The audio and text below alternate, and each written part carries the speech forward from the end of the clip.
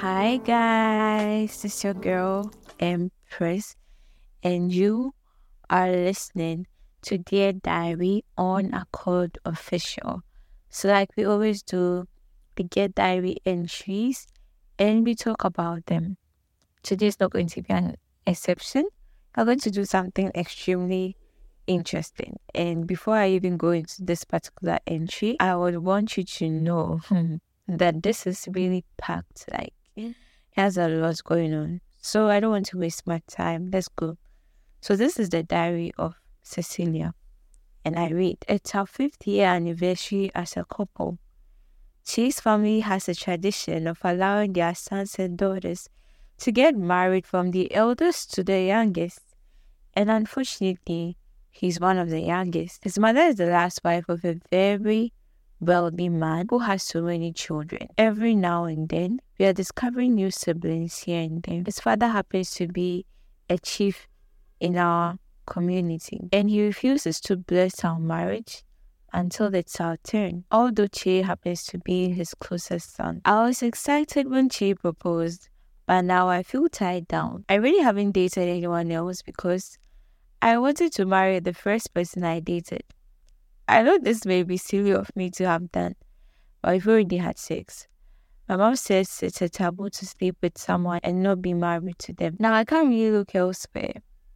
Although Chi's family is aware of my existence because I show up at every family gathering and help them cook and do everything a daughter-in-law is supposed to do in their family. They haven't seen my family yet, not to talk of paying my bride price.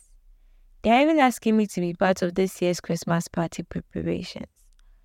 I'm losing my value every day because my biological clock is ticking too fast. I'm currently 35, and I believe I've invested so much in this relationship to just throw in the towel. How do I get him to marry me as soon as possible?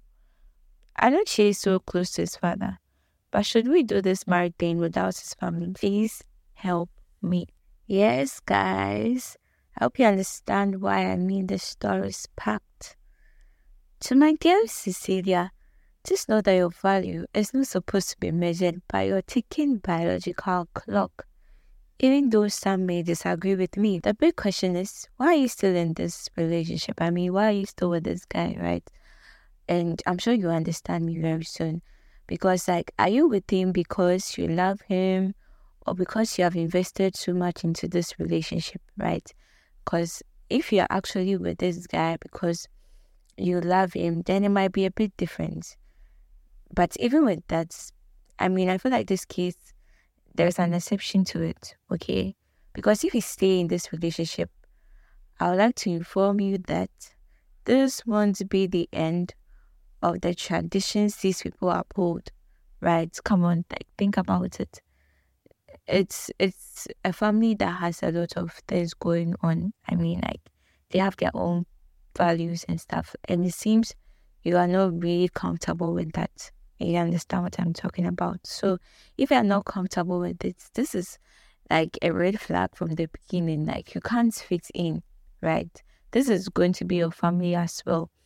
Let me say, in Africa, I can't really speak about other people or other countries or continents or whatever, but it seems that we actually value family, right? And it's more like, if I'm married into a family, then one way or the other, I have accepted that family as mine, right? So this is a family you're going to marry into. You have to be ready to deal with whatever they have. And if you're not comfortable right from the beginning, I don't think you should get into it, right? So because of this, I would suggest that you leave this guy, because it also seems that he's very, very deep-rooted into the traditions in his family. And it seems he can't even do anything aside what his family has already, stipulated, you see. So, and if you are also thinking about the fact that you've invested too much, especially with regards to your sexual purity or your virginity or whatsoever, I want to tell you that, this might come as a shocker to some people, but then it is not the end. You have to renew your mind. You have to take care of this thing that you have in your mind, right? There's a reason why people say all these things. And that reason is coming from a good place, like where your mom did. Your mom is not entirely, should I say, wrong, but her perceptions are a bit flawed, right? So this reason is basically to make sure that people value the covenant of marriage. And it is very important because sexual purity, or let me say sexual intimacy, is supposed to exist in the covenant of marriage, because it's for so many reasons why this is supposed to happen, right? Okay. So, like I already said, your mom is not entirely wrong, but then she has some flawed conceptions. So, at this point, I want you to understand that all I'm saying is that if you really want to work this out, you have to actually have a relationship with God. Now, a relationship with God, that's so much more for a whole lot of us, like every single person. This relationship offers you a chance to start afresh, even when you have made so many mistakes in life. Like, Jesus Christ came to die for us for a lot of reasons. And one of the reasons is to actually live a life of purpose and with purpose. And he came to make us new again. He came to make sure that our past is taken care of, our present, and our future is even taken care of. So having a relationship with Jesus Christ works a lot better, and it takes away the guilt, the heaviness, the burdens, all those things, right? So that's what I'm encouraging you to do today. I mean, you don't necessarily need to fix yourself before you go into the presence of God. You come as you are and you work on you. And I mean, he'll fix you up and you'll be very, very clean. Or should I say, I mean, you wouldn't need to worry about some of these things. Exactly. So right now, I'll encourage you to find a Bible-believing church, a place that they believe so much in the grace of God, the love of God, and I mean, grace-based messages, those type of churches.